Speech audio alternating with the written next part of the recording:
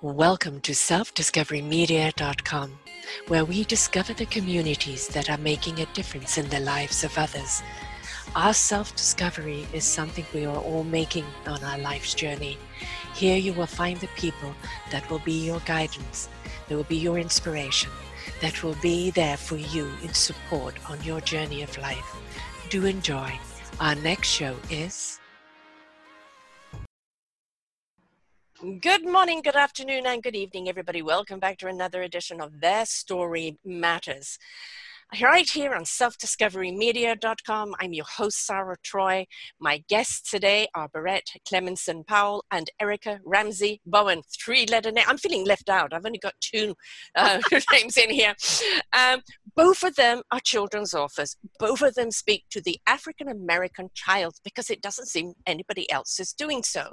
When we're looking at the prejudice of Black lives, there is this stereotype that goes on, and this is what the problem is today. It is old patterning, old thinking, coming from where, I don't know, 400 years of it, I suppose, and people haven't seemed to have caught up with the times and to look at people of color with respect, with the same equal opportunity, the same everything else as everybody else of every color has. So we're going to talk about a little bit about the prejudice that's out there today, but why both of them want to actually speak to the children and giving them a voice, giving them something that they can look at and go, that's me, because most books are written for white children. Cute little blonde, blue-eyed ones, and we don't see children of color having adventures. And of course, Barrett's wonderful. It's Lily, right? Lori Leak, who goes to Paris, and she's gone Copenhagen. to Copenhagen, and I know there's another one coming up. And Erica's, yours is again the Little Bayou Fairy, but actually there's a I'll start with that one. Okay. All right. We'll get into the other one. And it's all about, the wonders of what African-American children can do. They can see themselves in a different image. And, we're seeing Barbie going to black dolls, or we're seeing other things happening, but it's not happening fast enough. And what we're seeing with the unrest and the discord that's going on in America right now, which is ricocheting around the world, we're seeing racism, and we're seeing injustice. We're not seeing equality. And we have to keep this voice going. It's not something that's the flavor of the month and then we put it away. It is a conversation that needs to happen until the change actually happens. And the two of you are both stepping up and creating that change from the children up. And of course, the parents that read for the children, they change their mindset. They learn something about themselves. It kind of, I wish I had this when I was young. And it kind of appeases their inner child. But writing for the child, the African-American child, who is able to achieve anything in life, despite the color, is a wonderful thing to give our children today and our adults. Actually, I wish you would write an adult book about it as well, because I think they need it too. But both of you, welcome to the show. Let's get into this. Erica, I'm going to start with you, love. We did a show recently about your book and the journey to getting there and everything. But you sent me a lovely long blurb, which I would love people to go and read on our posting. Now, I'm not going to read it now because I really want to get into the nitty gritty, but give us your point of view right now, and then we'll go to Barrett.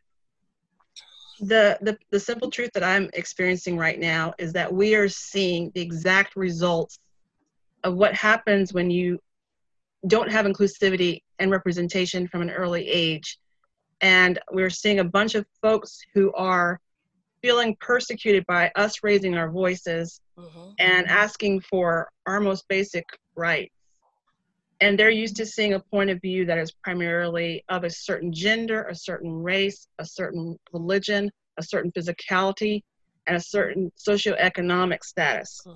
And anytime we raise our voices, we are quickly told that we're dangerous, that we're violent, that we are destructive, and it becomes this mad melee of hatred. They're not used to hearing the voice or the point of view, period. They're more used to hearing a talking bear's point of view, statistically speaking, than our point of view. Yeah. Yes. Barrett, what have you got to say to that? And just a little correction, it's Barrett. Oh, sorry, Barrett. Barrett. Yeah, that's very true what Erica is saying, because approximately 87% of children's books feature as the protagonist a white boy. Mm-hmm.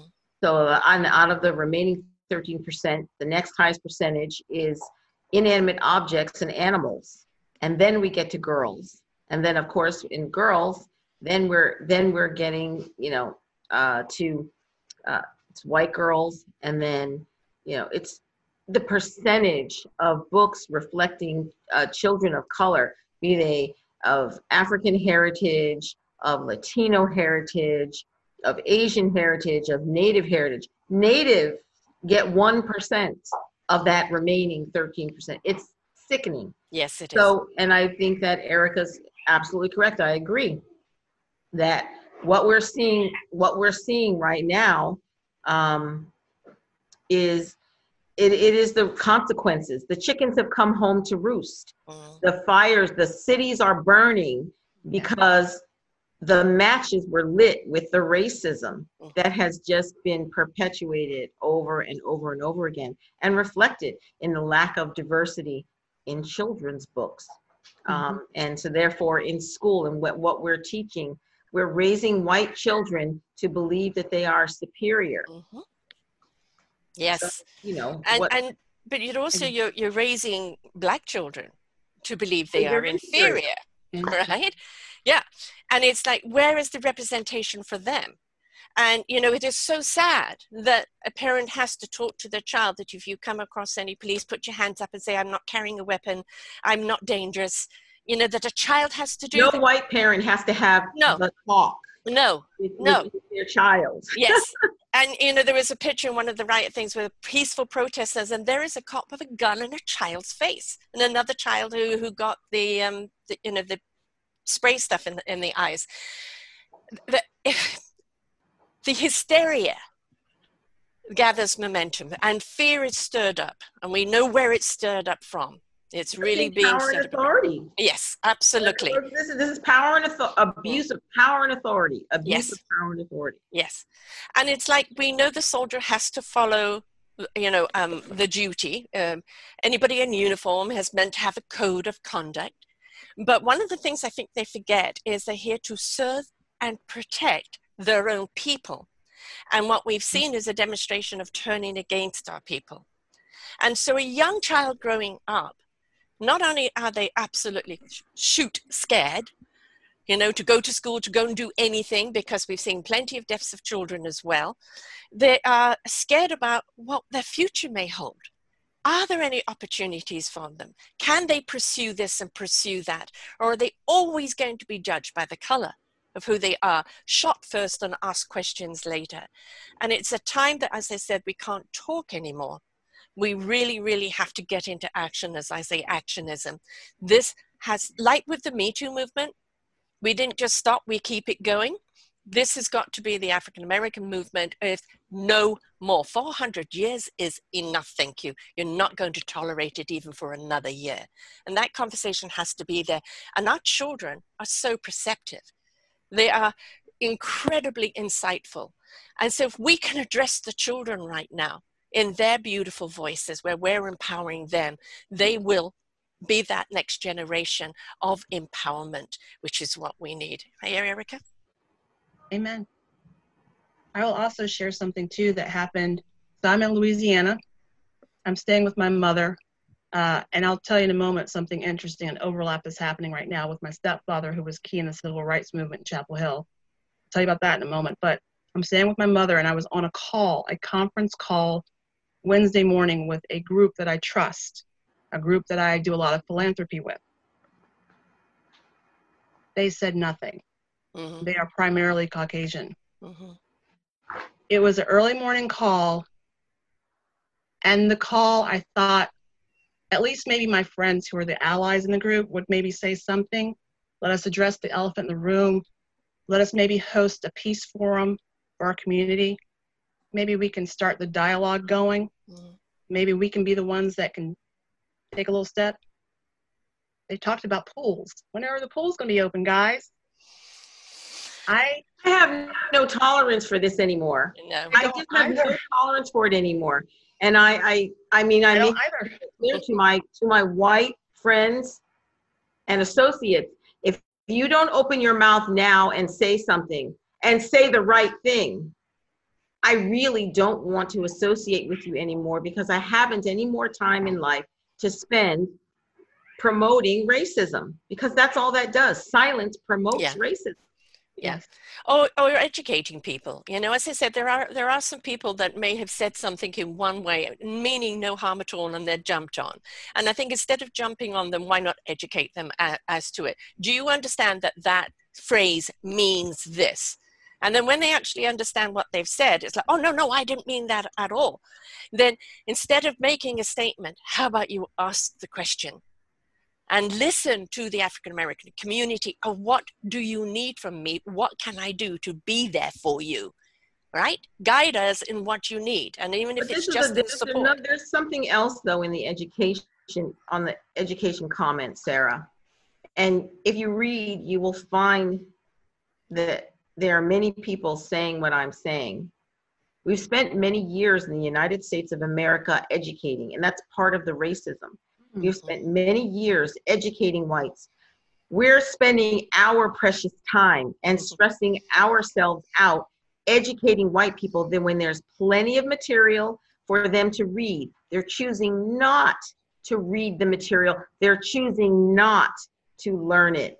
So Right. I don't spend my time educating someone. I will just tell them that what they said is racist. And if they want to know why, there are plenty of books they can go and read. The first thing, I will recommend one book to them now, and then they can take it from there. And that book is White Fragility. That's the book I recommend. Go get it, read it from cover to cover, then come back to me with whatever it is you want to say. Right. Do you know that book, Erica? Yeah, and actually I was going to chime in with Barrett, because if they have watched any kind of media in the past week, which I assure you they have, Yes. that book has been left, right, and center. There's no way you can miss that book. It's probably going to be #1 for forever on New York Times bestseller list. So you're absolutely right, Barrett. You're right. Hello, could you not fly a Zeppelin with a giant message on the side? I don't know how other way you can say it more plainly. There it is. Not the They even have a whole list they put up. It's not the responsibility of the African American, the Latinx, the Asian American, the Native American. It's not our responsibility to educate white Americans, white people, Euro people. It is not our responsibility to educate you anymore. There's plenty of material for you to learn if you really are wanting to change. Yes. If you really are wanting to do something, there should be more. There could even be white children's authors writing books featuring children of color. Yeah. And how about the white editors, most of whom are men, Yes. who are not publishing the books, Right. like and me. Yeah, exactly. Or I'm not going to say names. They find a celebrity who happens to have mocha skin, a celebrity, and they've written a children's book. And aren't we so generous, because we're promoting this diverse book now, y'all? We're woke. We have a celebrity that is of color that we're going to promote their book. Yeah. You are still. That makes me so crazy. Yeah, stage opportunity. Yeah. You know, the thing is, nothing changes without the voices. You know, I mean, I'm going back to the Me Too movement, because the Me Too movement has changed a great deal. It's held a lot of people accountable that behavior is not acceptable anymore. And with this movement right now, unfortunately, the violence is the excuse for the government to escalate. So you see what I mean? But when you look at the looting and the violence, how many white people do we see doing it?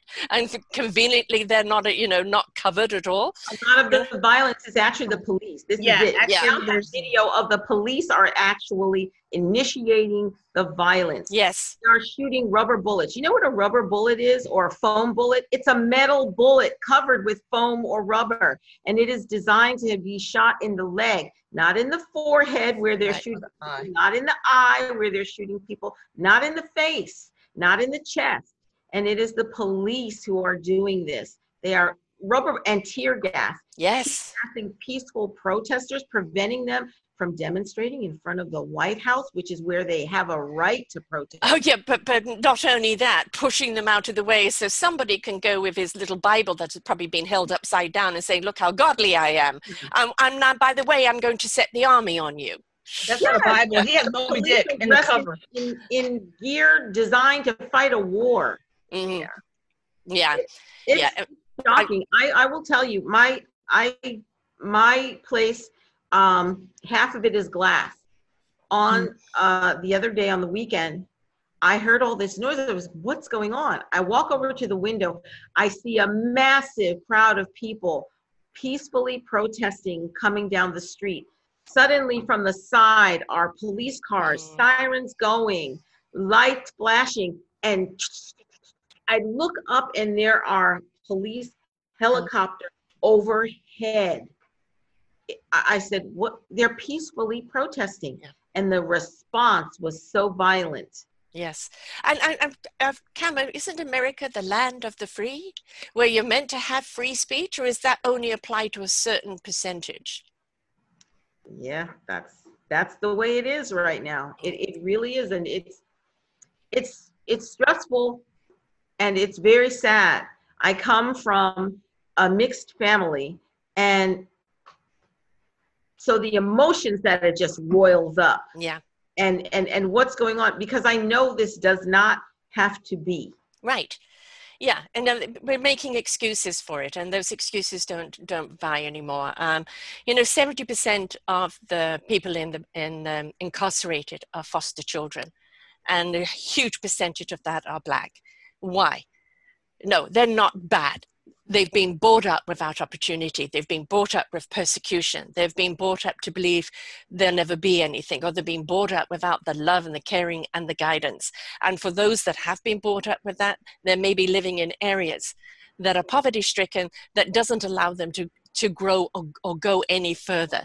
The whole system is wrong. And, a lot of what we're looking at is poverty, and not only, Black people have poverty, everybody has poverty. That affects everyone. But it's like, why are we not, I did the Our Forgotten Children series. And why are we not investing in our children from the moment they're born, which means investing in their parents to make sure there's a stable environment for a child to grow up in, to make sure that there are jobs for those parents, to make sure that they've got the support and the nurturing of their child, the feeding and the educating and the health of a child. If we start supporting families, we're not going to see so much of what is out there right now. And what is out there right now is because you've been labeled, you've been pushed once aside, you've been told that you're only going to grow up bad, and you're thrown away before any opportunity is even happening. Erica? Sarah, this goes back to slavery too, and Erica, I'm sure, knows about this. They would basically separate the males out. And this is what incarceration is doing and has done. It's taking homelessness males out of the African American homes and out of the Latinx homes. It's taking the males out so that you're breaking down the families. Yeah. Yeah, your homeless shelters, for the majority of them, if you have a family, they will not allow, most of them will not allow the father. And if there is a son who is of 12 or older, he's considered an adult, is not allowed in the shelter. So where do they go? That's a very good question. That's one of the major questions that we deal with in Atlanta. And I actually know of only one shelter, or actually two, that will take in all kinds of marital arrangements. But what's the excuse though? If these people, it's homelessness or, shelter and helping them get back on their feet, what is the excuse? What's this division? I don't understand. You want to prevent things like rape and molestation. But then again, there's a stigma, because there are shelters where it's a family shelter and you can keep families together. But that's not the key interest, obviously, or else they would all be that way, right? I mean, so. I mean, let's look at the prison system for a start. It is privately owned. So the more people they can get in there. Are privately owned. That is a big business. That's a big no. And it should never be. Yeah, I mean, it's by being privately owned, all they just want is numbers. Just squeeze in as many as we can. We're not going to rehabilitate. We don't care what goes on. And it's all money gain. And I'm saying to your 1%, take your money and invest it back in the communities, which of course under your current leadership, you are not going to see any of that. Just the 1% has got richer and everybody else is getting poorer. You know that I have lived many years. I lived in Denmark. How the prison system operates there is people who are incarcerated actually have privilege to go home for the weekend and spend the weekend with their family and report back to prison on Monday. And they return. Wow. Yeah. They're not dehumanized Yes. through being incarcerated. They are isolated through incarceration. They are, of course, isolated from family and friends. They don't have the freedom that they had when they weren't incarcerated, but they are not dehumanized. And we don't do that here. Here it is. It's to dehumanize. So then you've got Black men getting out of prison after 10, 20, 50 years. What in the world are they going to do with a few dollars in change you give them and you stick them in a halfway house? You've literally destroyed their life. Yes. And that was the intention. Yeah. There's a guy in America's Got Talent right now, and he had been 37 years in jail, wrongful conviction. 3 people said they witnessed for him. They just wanted to close the case. Black men, he did it, off they go. And it's only through DNA that they found out that it wasn't him. 37 years, that's an entire lifetime in jail. And how many more are there? All right? And it's just because somebody wants to put that notch in the belt next, and they're not looking. When the trouble is, we're not looking at justice. We're not looking at due diligence. We're not looking at any of that. You know, a police person will look at a Black person, you're guilty before proven innocent. And this is, we really have to look at the whole thing behind the police and the army. There needs to be a lot more psychological testing because we're seeing so many people, bullies in uniform. And I have a friend whose son, she knew and I could see he was a very angry individual, extremely angry individual. And I am actually very glad he tried in this city and in Las Vegas to get into the police department and didn't pass the psych. Yeah, we don't need that anger out there. So happy because it would have been yet another very angry white male who would just, I mean, I just know there would have been an incident.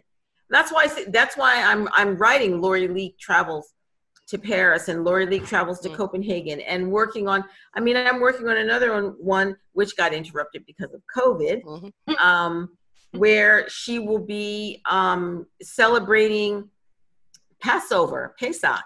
And I'm doing this because we need to be giving children from the very start a view of the world really as it is, that there are other people who are different than us, who have different traditions, who, you know, look different, do different things, live in different places, and we need to realize they are human just like us.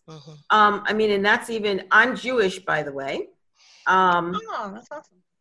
And someone's actually said to me, so why does she have to, the character, why does she have to, you know, celebrate Passover? And I said, why not? Right. How many children's books do we even see about Jewish children? Oh my gosh. I can't think of one. Right.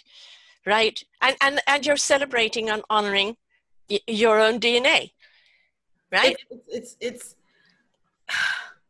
stunning to me that this is not happening, but I'm going to make it happen. Right. So that's my calling in life. When I die, there will be 50 Lori Leake books, and she will be all over the place, showing that people look different, sound different, have different traditions. You know, it's very important to me to do that. She's going to make it to Atlanta.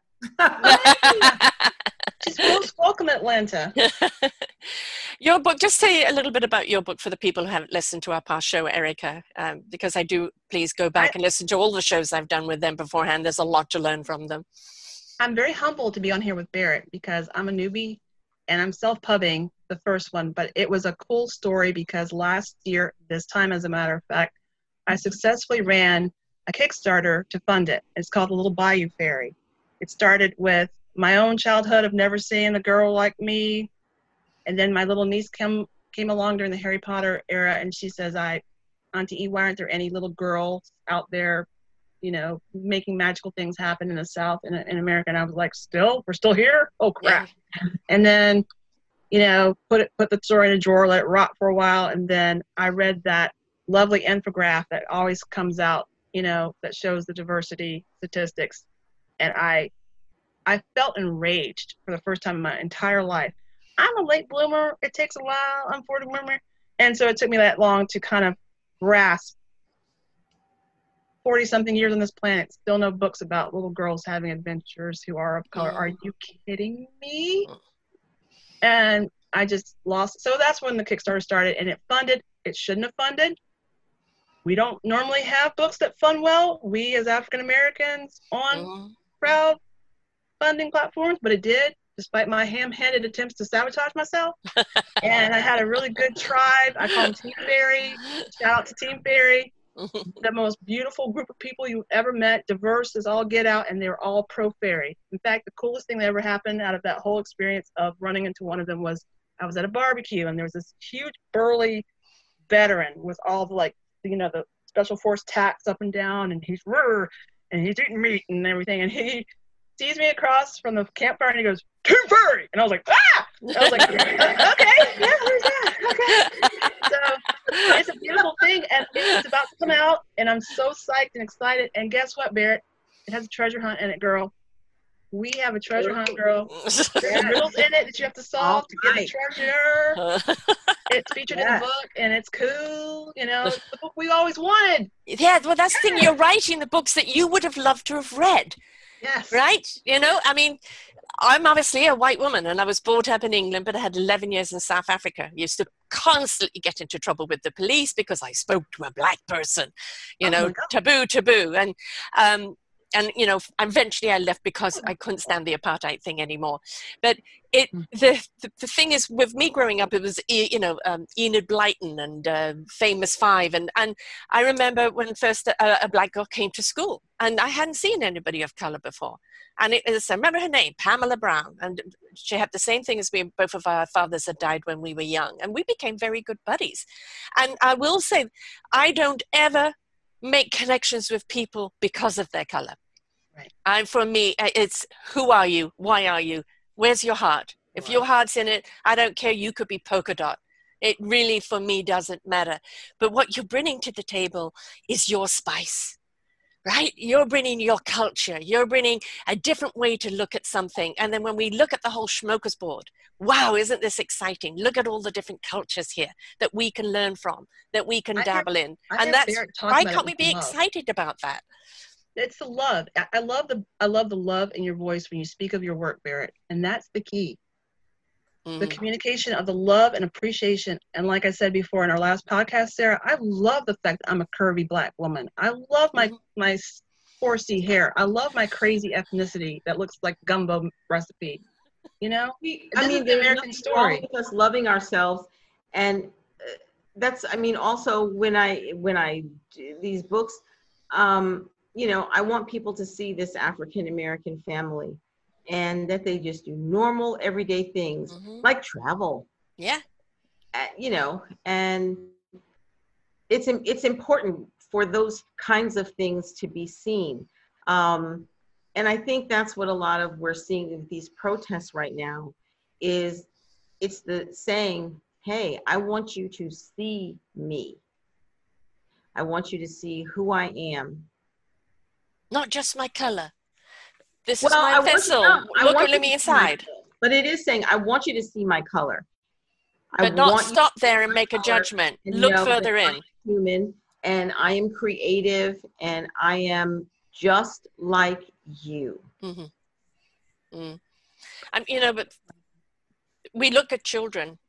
And there's a wonderful video of I think it's two dads. The children are coming to meet little white child, little black child, running and just hugging each other and loving each other. And what do they know? You know, it's, I love this child in front of me, and that's it. And it just shows us that the prejudice and the racism is taught.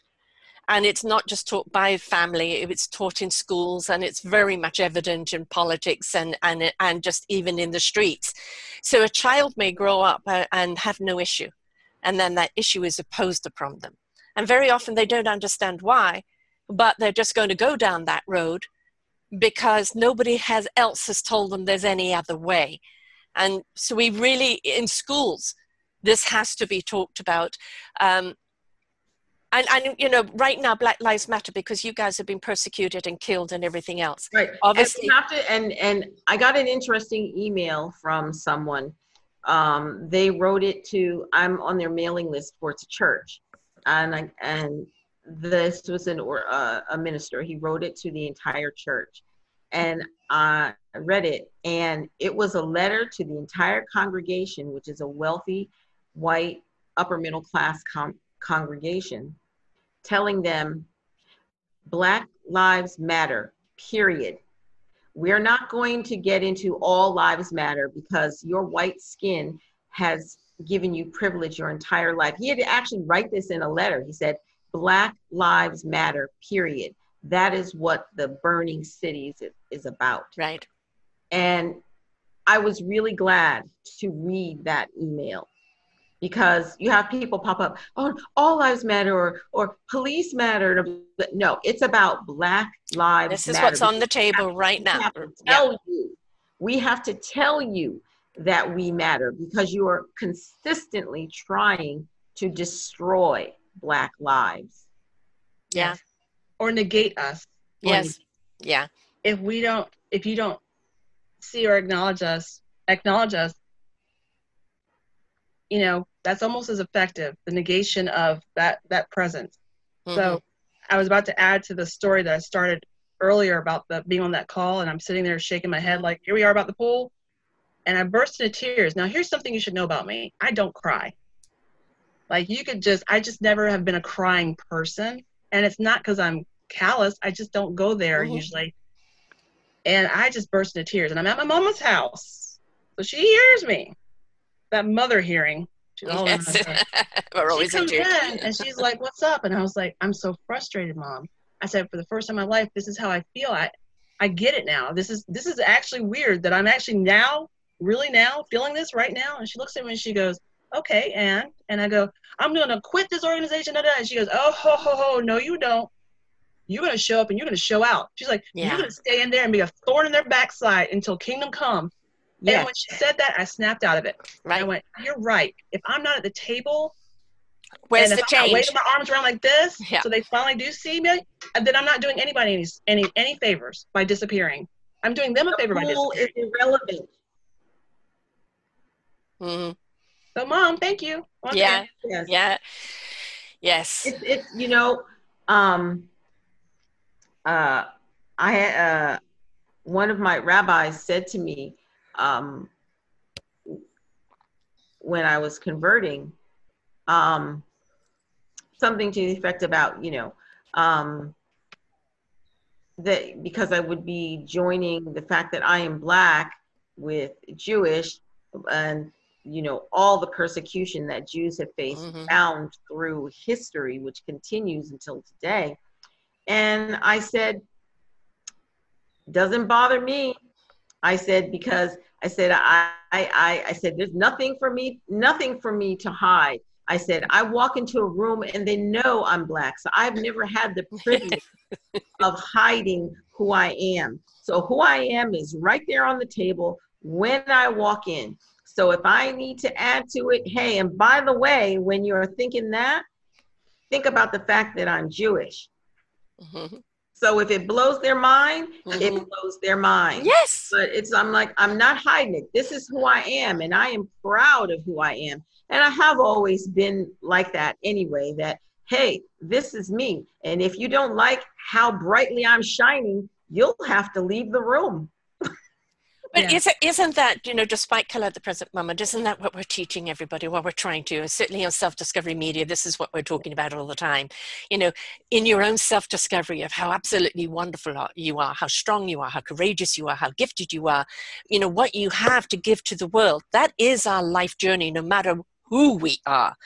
But when you have a person who is then of color and is being told this, especially a woman, double whammy. Now Jewish, 3 whammies, right? So it's like I got it's like a triple threat walking in the room. Right? Yeah, exactly. But that is, as we're seeing with the Me Too movement, the women are stepping up and taking power, and they're not shooting down the men. We're just saying all those practices that you were taught along the way, we're telling you is wrong, and we won't accept them. And if you honor us, you change the way you treat us. And I think that is the same dialogue right now towards Black people, right? Is you need to say to them, treat me with respect, treat me as an equal. Whether I'm a woman, whether I'm Black, whether I'm Jewish, whether I'm polka dot, treat me as a human being. And I think we're not asking anymore. We're saying you will. You will treat me with respect. You will treat me with dignity. Oh, and buzz off. We're just demanding. We are just demanding our right to be treated as equal human beings. And yes, I know we've all three of us here, in this Zoom room, we have all dealt with how we have been disrespected as women, not given positions, not given this or that thing, or pushed aside, or not paid as well, and sexual harassment and all of that. All of those kinds of things. I remember it was probably about 6 months ago. I don't know why I was thinking about it, but always analyzing something. I actually sat down and took the time. I don't know what made me start on it, but I thought about and realized and sat down and counted and wrote down all the times I've actually faced sexual threat and harassment throughout my life. And it took me back to the age of 6. 6. A story far too often told. Oh, yeah. Yeah. The swimming teacher at the summer camp, the away summer camp, who took me out into the middle of the pool so I would have to hold on to him with my arms and legs so that I wouldn't drown, or so he thought. Right. I beat the mess out of his face until he let me go, and then I froggied back over to the Good for you. I said, call my mother. Oh, good for you, Spirit. Yes. But I was 6 years old. I mean, and there were other, incidents, and thankfully I never have been raped. But yes, it could very well have happened. And just that I should never have had to face those kinds of incidents. No child should. And again, on Forgotten Children's Stories, and many a time I've interviewed people. As a young woman, just your sexuality, ends up getting affected in some way. Absolutely. Absolutely. Sexuality then ends up having to enter into spaces and places where it shouldn't, such as a job. Yeah. Right. Yeah. And that kind of abuse, however much you work through it and everything else, there's always triggers. There's always something that will bring it back. You're more equipped to deal with it, but it always stays with you. And, it's not a question where you should get over it by now. No, it changed the chemistry. It changed you, made you kind of maybe something different in life, maybe a little distrusting, right? So the thing is, when people put those barriers around us, we do it for a reason. And, whether you've been raped, whether you're a person of color, you are going to be careful how you are around people, because you don't know, if there is something going to go on there. And a lot of it is, but she smiled. The smile is an invitation. Or the clothes she wore. Yeah. Or she was out at that hour. Yes. Doing out at that hour. Yes. Yeah. So again, we're talking double standard. A guy can go and do anything, but a woman can't. And then, of course, obviously you were prostituted. You're Black on top of that. 10 years ago, that man pushed her against the wall and shoved his fingers in her vagina. She should get over it. Yeah. I mean. Yeah. Trauma, folks, trauma, and that stays with you. Yeah. Please understand that stays with you. The trope of being the angry Black woman. Because there will be people who will look at this interview and say, "Oh yeah, those two Black women, yeah, they were so angry, or they were so threatened." Yeah, I'm so sorry. Yeah, I'm angry. You know, it'd be really fun, Barrett, is if we just go ahead and make our preemptive list now of all the crazy that we're going to hear. Yeah. Go ahead and make a list now. We know what it's going to be. It's going to be, okay, at this time, they're going to say, oh, yeah, she's angry. She don't love men, da-da-da-da. Oh, my God, yeah. Mm-hmm. Let's just make a list now. Take your pen. I love men. I absolutely, positively love men. But you give me crap, and Yes. I'll hand it back to you. Yeah, and who cares what color you are? You know, just zero tolerance of disrespect. And asking for basic things like the poor man, the birder, who said, "Please put your dog on a leash." Yes. Was it, you know, and then Calling the she police. said, "I'm going to call the police and tell them there's an African-American man here threatening me." I know. Unfortunately, since then, she's been shamed into apologizing, but you've already done the damage. I don't even, that apology, Yeah.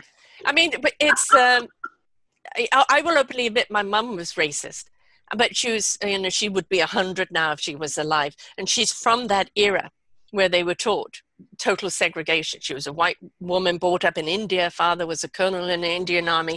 And she was taught the separation and the white supremacy. And my own daughter, who was, I think, 10 at the time, pointed out, "Grandma, you're racist." "No, I'm not." "Yes, you are." Blah, blah, blah, blah, blah, blah, blah. You know, and Grandma's kind of, you know, taken back because she didn't realize what was coming out of her mouth was racist. And because that was just obviously the climate that she was brought up in. But now we see so much out there. There is so much conversation out there. There is so much topic out there. We cannot say, "I can't see, I can't hear." It's in your face. And it's going to stay in your face until you change it up, which means we've got to change our perception. We've got to be more, not only courteous, but more understanding of what are we saying. Is it offensive? Right? Are we including or discluding? Educate yourselves. I think back at, we were saying at the very beginning, educate yourselves. That is what every white American needs to do, is educate themselves about their racism. They just need to go do it, just plain and simple. And for me, I'm going to continue with the writing of the books, because that is my way of being able to fight in this terrible situation, so that these books are out there, so that children can see them, can see themselves. Yeah. I think it's really, really important. That's the way that because my gift is in writing, my gift is in communicating, my gift is in speaking. So that's the way that I'm going to, you know, pursue it. That's the way that I'm going to do it, and keep, you know, do the Kickstarter. Yeah. Yes. Do another Kickstarter. That, because we should get funded. Yes. No, I mean, this is, I got to give a shout out to a white woman who helped, actually 2 white women who helped cycle the Kickstarter forward. No, 3, I'm sorry. Match number 3. The first was the person, Nadine Desheen, who called me on day 2 of the Kickstarter and said, "Honey, your Kickstarter is going to fail." I said, "How do you know that?" She says, "You have no presence on social media at all. Everything's being hidden because of the algorithm." She then ticked off a list of things I had to do, and I'm writing furiously, and she was right on every regard. I retold everything, and it saw a lift. Second thing happened. A woman named Lisa Furland, who was originally from Atlanta, who's a white woman now living in Sweden, she put my name on a blog as one of the top 10 Kickstarter lists, published children's books. I don't know Lisa, but Lisa took up my torch for me. You know, sister, right? And then the last thing that happened was another Lisa, who I don't even know, but she knows my husband, came out and said, "Girl, let me give you another level to add out there." She threw out some book pillow ideas. I was like, "What's a book pillow?" She's like, just hang with me here. The wonky donkey, just hang with me. Another lift. That's how he did it. Yes. Because we have to have allies. Yes. Yes. Yes, yes, yes. Where are our I mean, I have some. I do have some, and I'm very, very, very thankful for them. But we need white people who are willing to be allies, and that means taking action, using your power, using your white privilege, and promoting us and putting us out there and saying, "Hey, I know this person who's writing this book, who's starting this company, who's making this app, who's whatever, to get us out there, to put us out there. There has to be, the change has to really come from within, and it really has to be active. I think what's going on right now is going to go on for a long time, because people have just, and remember, these trials aren't going to be happening for a good year. Mm-hmm. So this is not going to quiet it down. But it's rather like, even with, and going to the COVID, it wasn't something that a couple of weeks and everybody goes back to think. I mean, you're going to now have a second phase of COVID in America, and that is going to be exponential, right? And we're still keeping our borders closed here in Canada. We haven't had any new cases in weeks, probably even in a month here in BC, and we're doing very well on that because we were very diligent in staying home and doing everything else. But you've still got some people who think it's a hoax. You've still got people that deny that, this is out, nobody's dying, it's just propaganda, right? And saying all kinds of things. And again, I find myself, when I hear that come out of someone's mouth, I just move away from them. I don't even want to wait. But that's my point, is that for people who are unwilling to see the facts for themselves, there is nothing you can say or do. Mm-hmm. And you've got your white supremacists out there, I call them the bleach blondes, I'm sorry, or orange, it depends who they're following, and I'm proud to be racist. And it's there is so cute. Proud to be racist, darling Sarah, or the proud to be racist. The thing is they take pride in it. They do not ever think about who are they hurting, right? And they don't realize that they're actually hurting themselves while they're hurting someone else. But I'm afraid they're either just too thick or they don't care, and they're that certain dimension of energy that is never going to get it, and you don't waste your time on them. You speak to the people that are asking questions that are willing to know. So short. COVID is showing us time is short. How many people have that? I've had people in my family have gotten it. Yes. Have fortunately survived. Yes. But that is unusual in this. Same. Especially as African American, because we know it's hitting you guys even more. Contracted it. And wow, you can't imagine the feeling. It was like, oh my gosh, am I going? So every conversation that I have with a family member, it ends with, I love you, because I want to be the last thing I have said, if this is the last time that I ever have contact with them. I have a friend living in another country, and she's actually sick right now. She's not been feeling well for a couple of days. I'm calling every day. Hi, how are you? How are the symptoms? What do you got? What's going on? And I tell her I love her at the end of the conversation, just because I'm just checking to make sure, see how she is. It could be a cold. It could, whatever. I don't know.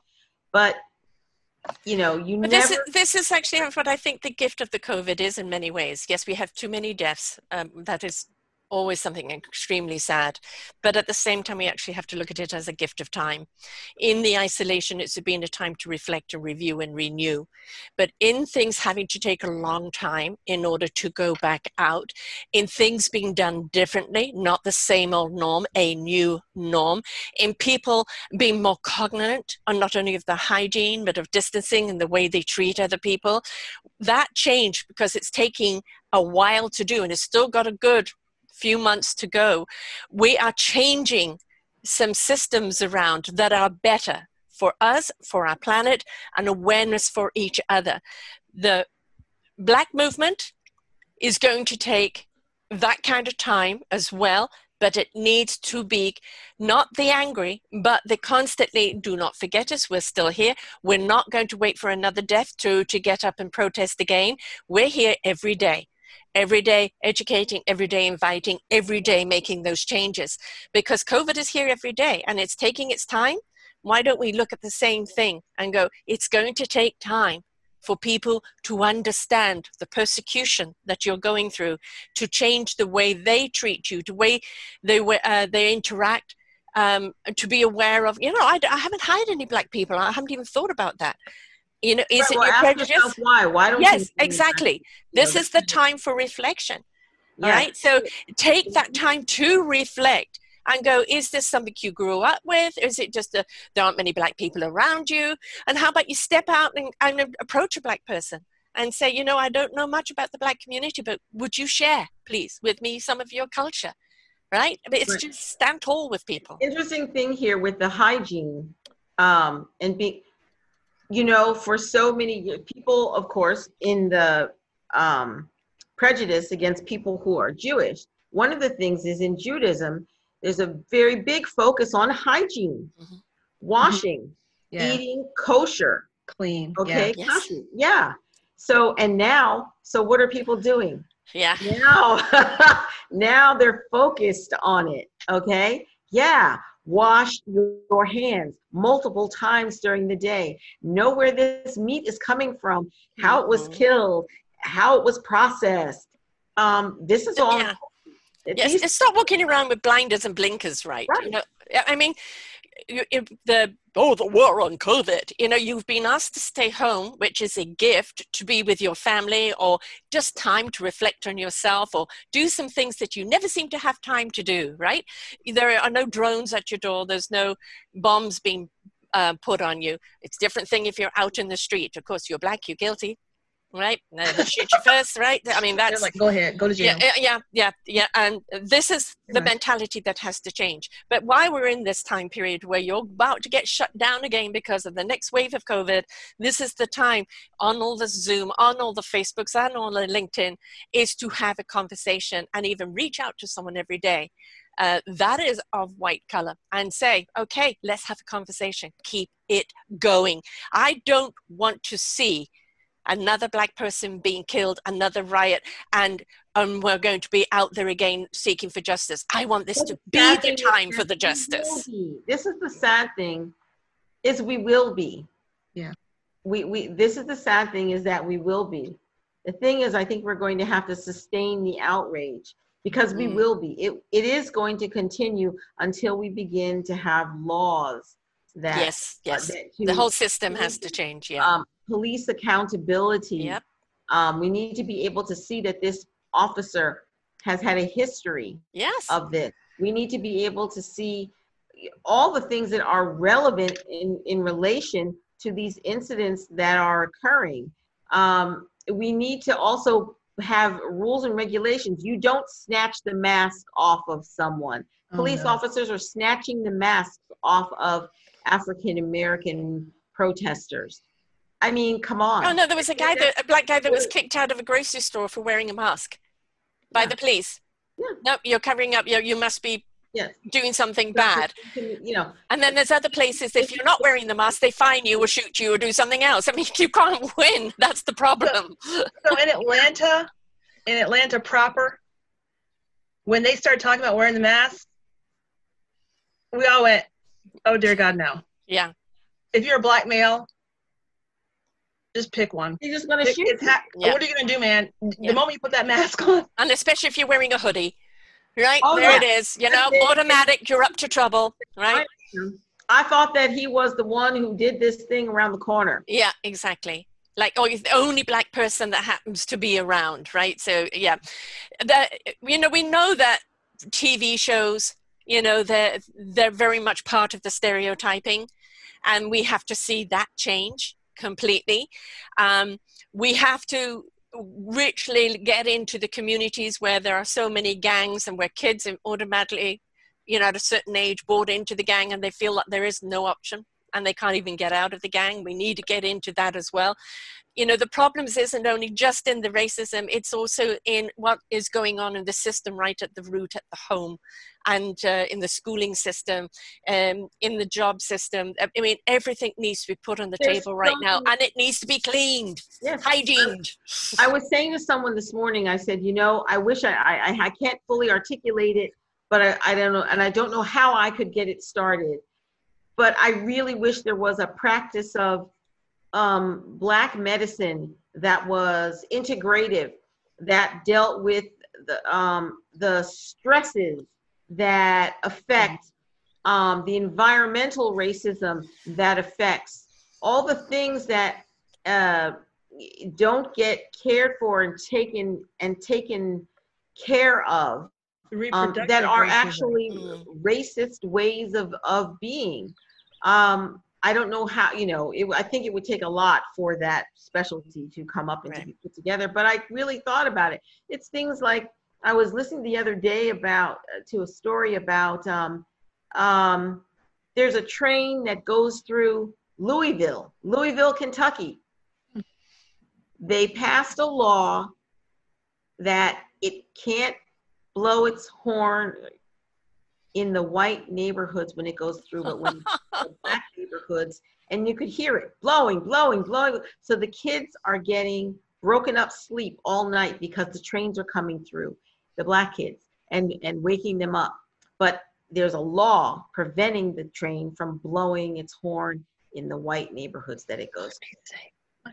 Yeah, no, this is stuff like that. We've got to stop stuff like that, and we've got to not say, okay, oh, I don't want to talk to that person anymore because wow, she talks about that thing. I don't want to deal with that. Oh, that's politics, or that was a. You know what? Life is political. Yes, it is. Everything is baseline politics, isn't it? Everything in life. Rules, regulations, perceptions, and when it's completely been miscued. I mean, the fight for equality has been 400 years with black people, right? It was 1619. Right. So, it has been since then. I mean, it wasn't that long ago that the law to not lynch was there. And, you've got your Ku Klux Klan and everything else. I mean, America is a big country. Well, it's a huge melting pot. And people are calling what was done to George Floyd a public lynching. Yeah. That was literally a public lynching. Yeah. And, we talk about post-traumatic stress, the young girl that was filming it, feeling powerless to do anything, filming all 8 hours of that. She's, completely in trauma now, and you can't blame her. You can't blame all the people that even watch it, because you are literally seeing a person's life snuffed out in front of you by the police, who are meant to be the servant protectors of the community. And I think there had to be such outrage in order to get the other 3 charged. Yes. I don't think even he would have been charged had there not been an outrage. What do you think, Erica? I saw that the other day. They're like, how many months did it take? And that was another gut punch. But I want to share something else that kept popping into my brain while you two were talking about the brutality, and then we have this history and we have this time. We really need to back integration better of the police force, of more representation. Because my nephew, one of my 4 brilliant, beautiful nephews, is a police officer. I can't think of the worst possible place to be at this point in time. You're hated on all sides. No one's got your back. You're supposed to be in the brotherhood, but it's the Good Old Boy Network. He's split. He's in a very good force where he is. I'm scared for the black police officers, because that there are white police officers who are just hating on them. Oh, yeah. And there are departments that are trying to clean up the act, but the ones who are walking with the protesters. Yes. I am really glad to hear these stories about that happening. But taking the knee. Well, if you saw the guys in the army, it's not the department. No, it isn't. But you saw these guys at the army say, we can't move. And the people said, we're being here protesting calmly. What are you doing here? And the guy said, we can't leave. Our orders are to be here. But she got them to take a knee, and everybody in there took a knee. And you've got several other police people going around with the peaceful marches and saying this is, because there's a lot of police people out there that are saying, we're sick and tired of this, because the whole police force gets painted with the brush, right? All of the police are violent. All of them are murderers. Right. To clean up. You have police unions, powerful police unions that are protecting bad police officers. And that's the bad ones are the bad ones are causing that wide brush to be painted, and until they do something about the bad ones, this is just the way that it's going to be. And we're actually seeing that for certain police, saying, no, I'm not standing behind those police. I'm not saying, I do not condone what they're doing. I do not tolerate what they're doing. I'm here with my community. Yes, please. Here too, I want to give a shout out to our leadership in Atlanta, because Mayor Bottoms and also Captain Erica Shields, they're not putting up with any nonsense. You notice that the two gentlemen, I say that word very loosely, the two police officers, or I should say former police officers, who busted the window of the two students and tased them were African American. But guess what? Captain Shields was like, and your butts are being fired. You're same treatment. Yeah. No favoritism. You're treating our people like crap. Out you go. Yes. I love that. Yes, it should be based on the action, not on the color, right? Leadership's got to have the backs of Yes. the folks that they're supposed to be serving. Yes. Those are our public servants. Not torture and terrorize. Yes. Oh, I mean, you know, an awful lot of police, and I'm thinking back to a time in South Africa. You had to hitch a lot because we just didn't really have great transportation. And there's a police car over there, and this guy comes in quickly, and he just shouts, "We get in the car now!" And it just something about him that just said, "Get in the car," and I did. And he said, "Those police back there, you know, they were Afrikaners." But he said, they will rape you and then pull you into jail as a prostitute, right? And it doesn't matter if you're white or whatever color you are, they're cops, they're wearing a uniform, and you're not, so therefore they're right. And that is still the same mentality in the police force. I'm wearing a uniform, I've got a gun, right? I'm right, you're wrong, I'm going to tell you what you're going to do. I'm not going to listen to anything. And that thuggish, bullyish mentality has to be deleted across the board. Yeah, thug. And yes, and we'll see this definitely, you can call it political, whatever you want. I'm disturbed that we are being led by a thug. Yes. And a bully. And a bully. And a narcissist and a few other things. I mean, and it's just, you know, I kind of feel like, okay, yeah, let me at him. You want to be a thug? Okay. Yeah. Yeah, and I can tell you though that for having done some wonderful narcissistic shows, you go to him and you try and appeal or you try and educate. It's like what I was saying about, you know, what I call the Bleach Society. There is absolutely no way you will make a difference in his thinking because his thinking is about him. Oh, yeah. How does he look? What's his survival? There is no empathy, no compassion, and there is no care for anyone outside of who can serve him. I'm so sad about the state of our country at this time. We have had no leadership for 3 years. Yeah. We've had 3.5 years. We've had no leadership at all. You've had chaos as the Celtic Runhaglers. Yeah. He's been like getting his left and right. Yeah. Well, he's a dictator wannabe. How many times has he shared his you know, he's fired this one, that? I mean, seriously, on HR payroll alone, how much has it costed us for every single person he keeps firing and then hiring? Well, that alone, we are probably like in the Dutch. We're not accomplishing anything in this country. It's like we've been standing still for 3.5 years. Yeah. So many things have not been done. And he's just been dissecting things one after the other. Undoing what Obama did. So, no, but it's all Obama's fault. Don't you know that? I love that. Yeah, it's all Obama's fault. You know, everything is his fault. Obama is showing more leadership of this country. Yeah. I know. But I mean, you know, it kind of reminds me of my husband once blaming me for his birth, and he was 4 years older than me. You know, it's that ridiculous, you know, and it's, and you know, with Obama, he kind of would love to have the same love and the same power that Obama had. But when you're a bully, when you're a thug, when you're a narcissist, you cannot, and a dictator wannabe, you cannot rule and have the love of the people. For the love of the people is when they respect you, when they are grateful for what you're doing for them, when they know that you're standing by them. Where was he after this shooting? Where was he?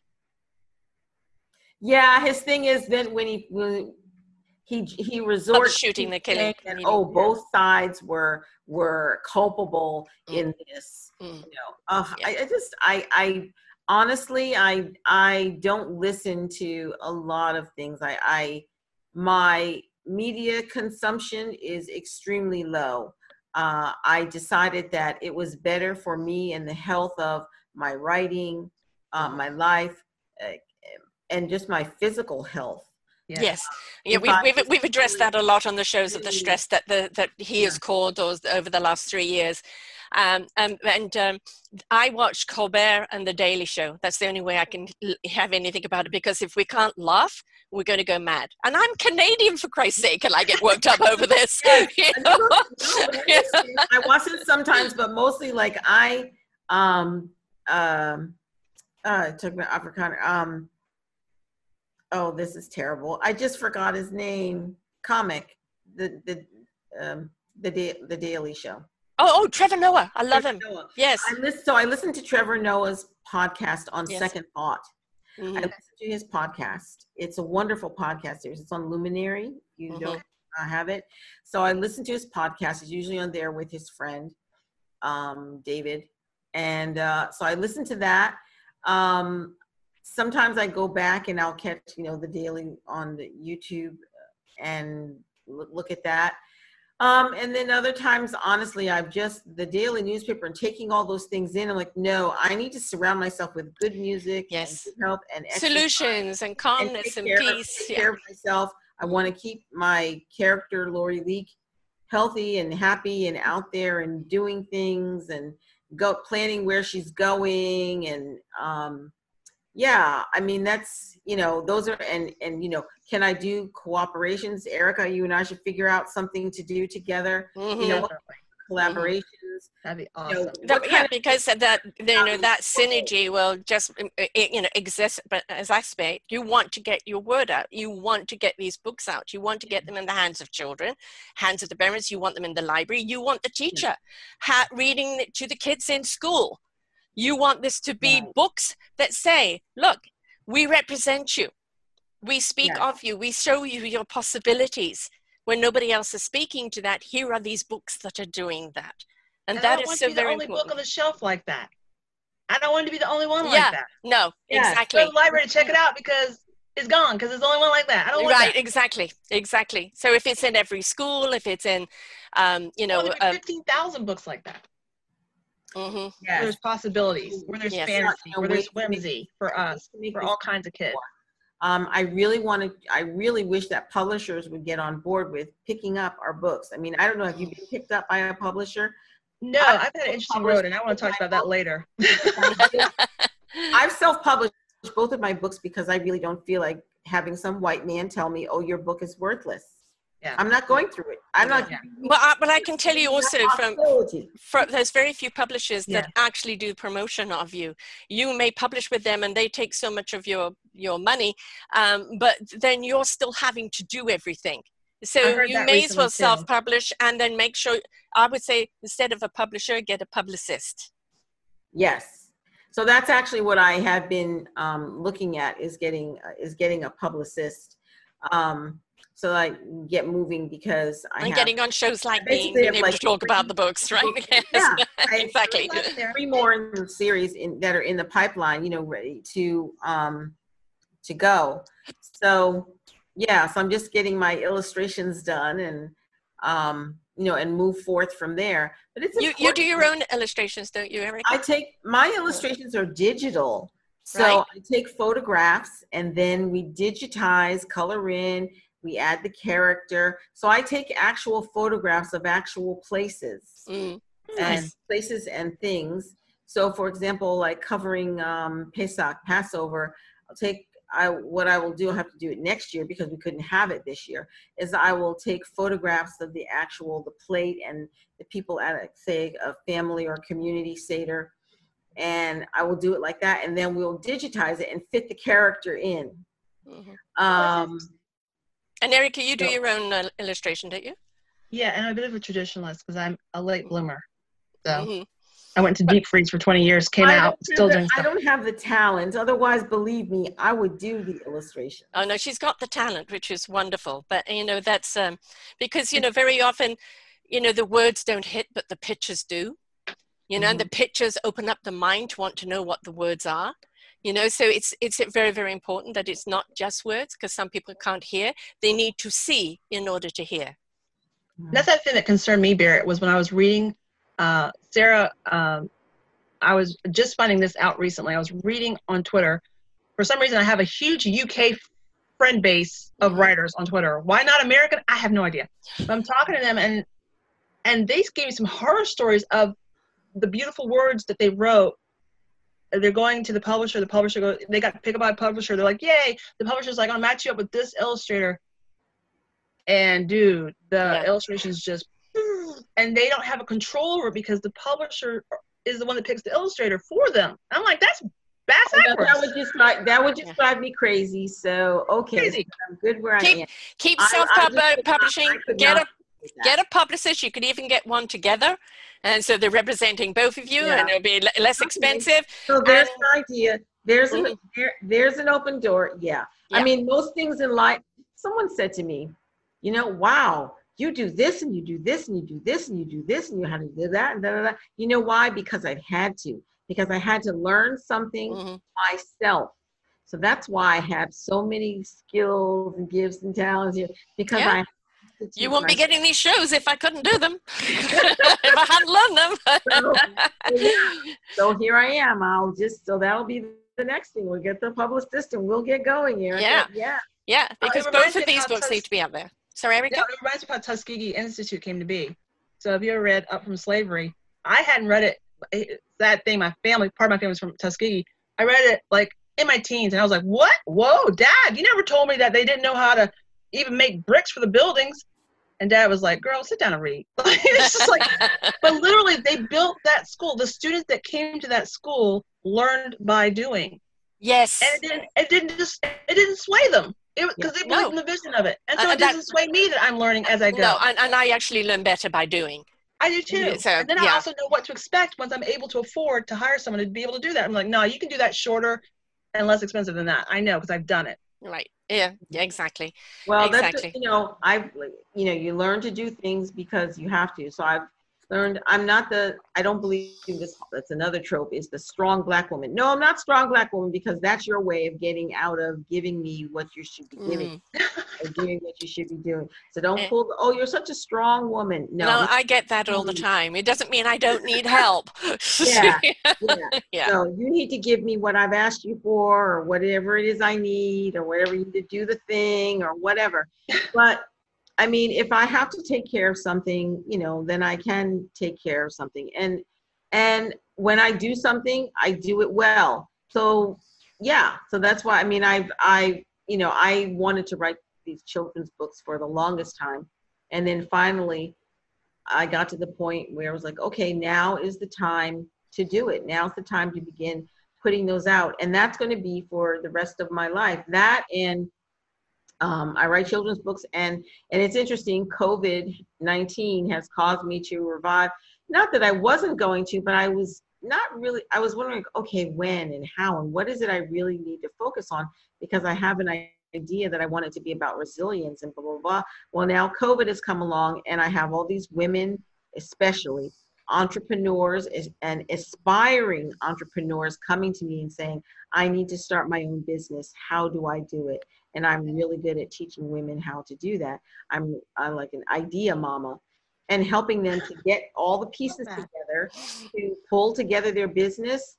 And now finding ways to COVID proof it so that when COVID flares up again or any of it, they can still keep going. There will be no shutdown for them. Right. Yeah. So the pandemic pivot. Being that person. No, sorry, Erica, what did you say? Oh, no, I was so excited about what she said. I was like, idea mama. And then I was like, I call that the pandemic pivot because that's what I had to do because I do pet portraits. And then like COVID came on, ain't nobody think about no pet portraits. They just got let them go from their job. I was like, dang, what am I going to do?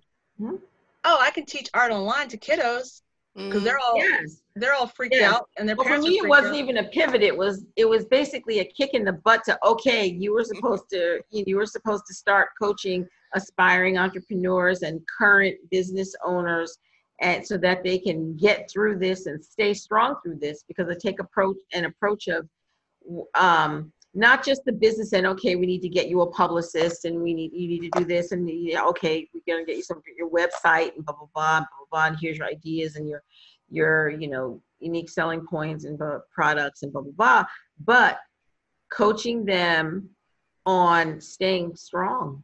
No matter what. No matter what's thrown at you. That they can keep making it, keep Right. doing it. Yeah. And with women, we know that we may be running a business, but we've also got our spiritual and our emotional selves to be dealing with, and that's what I'm able to do. And also the external crap. So, yeah. So we've got a whole bunch of things to deal with. Balancing it. Yeah. Yeah. So, and helping women to be resilient. Yeah. So I've really, so I'm so really on that note, let everybody know how they can get hold of you for that, and also your books, how they can find those. And then I'll go over to you, Erica. The books are at Lori Leak, LORILEAK.com. And the coaching is at my website, which is just Barrett, and it's BARRETT, C as in cat, Powell, P as in popcorn, O as in Oscar, W as in whiskey, E as in echo, L as in Lima, L as in Lima.com. BarrettCPowell.com. And you can find me there for the coaching. And I think I posted it, if I didn't send it up, that, I mean, things are just going to start going bam, bam, bam on the site, where I'm basically putting together two courses that are basically around resilience, coaching courses. They're around resilience, and they're based on one of my favorite authors and two of her poems. So this is really... What's the name? Erica wants to know. What's the favorite author? I am basically what I'm doing with these courses is, now coming from a background as I was an ordained minister when I was a Christian. So basically through these courses and my personality, I am basically laying it down for you, preaching on Maya Angelou, on one on Phenomenal Woman and one on Still I Rise. Okay. Right. Yeah. So this is what these courses are. Right. So you're empowering the entrepreneurial soul and spirit. Wonderful. Erica, my darling, how do they get hold of your book and all that you're doing right now? First of all, let me just tell you, Barry, I'm following you on Instagram now, girl. Yes, I'm on. I don't waste any time. You two need a conversation. You do. I'm already on there. I'm liking all the things. I'm like heart. Yeah. So I'm working on unifying my branding. But right now, you can find me on social media in two places. You can find the Little Bayou Fairy, has its own little Facebook page called Little Bayou Fairy, and you'll know it immediately because you'll see her in her little gear. She's got her little wings out. If you don't see her little wings, that's not her. Also, on Twitter and on Instagram, I'm Create What You Wish. CRE8, What You Wish. Very easy. Again, you're going to see that little fairy again. She pops up every daggone where. I want to give a shout out to the authors who I've illustrated for. In particular, Carla Wright Jukes, who wrote A No Don't Day. It's a beautiful book about an African-American woman. That's not even central to the story. She's trying to guide her son on why she says don't to him so much. It's a beautiful book. Carla wrote the most lovely story. It's loving. It's got a great message. And people have written in saying, hey, we had a no don't day at our house. We did a day with no don'ts whatsoever. And this is what happened. It's very beautiful. And I made sure in the illustrations that I showed a normal family. What? Shocker. Yeah, exactly. Yeah. Not eating weird food. We eat food just like weird things. Yeah. Exactly. Oh, they brush their teeth too? Yeah. Okay. So a no don't day. They pee like us. What? Mind blown. And so Carla wrote the book. I illustrated. That was the first one. That was my first baby. The second baby is going to come out. It's called Flora by Lisette Perry. Again, I don't know. This stuff keeps happening. Oh. Puerto Rican grandmother. Okay? Abuela. And it's a story within a story. And it's a lovingly told story. So Lisette, and that's about to pop any day now. I'm stumbling over one last thing I'm trying to get to the publisher tonight. And then it's done. I'll let you guys know. But you can go to LisettePerry.com. You can see all that information there. You can follow Flora on, I think it's under Lisette Perry Author on Instagram and on Twitter. And then last but not least, my book, Little Bayou Fairy, littlebayoufairy.com. For those of us who are spelling challenged, Littlle. Okay. You know, I have a place that I want Lori Leak to travel to. I'd like you to come with me when I go there to take some photos. I think Lori Leak should visit Gullah country. Girl, yes, indeed. Ah, yes, I agree. Well, I'm going to thank you both for being here today. We've covered a great deal, and shaken a few things up. Invited the change. We can do this through just being aware, opening up our hearts, our minds, and our spirits, and making sure that that we're there for you, and be part of that change. It's not going to happen overnight. It has to be persistent, and to get these books out there and read them to your own children, read them to your white children. And to show them African American kids can go do things too. Black parents. Yes. School children. Absolutely. And the whole thing is that the more we get it out there, the more we start in seeding, the possibilities, the opportunities, and the perception. And it's going to take a time. We've got to be patient, but we've got to be persistent, and we've got to be open and willing to shift our whole perspective. And I want to thank you, Sarah, for being an ally. I want to thank you for being an ally. In the whole time, in the years that I have known you, you have been such a support, and I really, truly appreciate that. I love what you're both doing, and my job is a knowledge sharer, just to get it out there so people can actually share it and learn from it and love it and benefit from it, because that's what it's all about. That is what it is all about. So folks, don't forget to come back to the posting, and you can just put in either one of their names and it will lead to the shows that they've done with me. And please go back and listen to them as well. There's a lot more conversation going on in different directions, their why of they're doing what they're doing and who it benefits.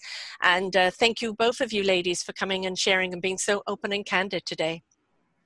Thank you, Sarah. And thank you, Barrett. Yeah, both of you. Thank you very much. Until next time, folks, remember, open your mind, open your heart, be willing to learn, be willing to try new directions. Don't assume, ask. Until next time, bye for now. We hope you enjoyed the show. We look forward to bringing you more shows. Please go to selfdiscoverymedia.com/shows, and you will see the incredible lineup of genres and shows that we have for you. We are here to make a difference in your life. Thank you for listening.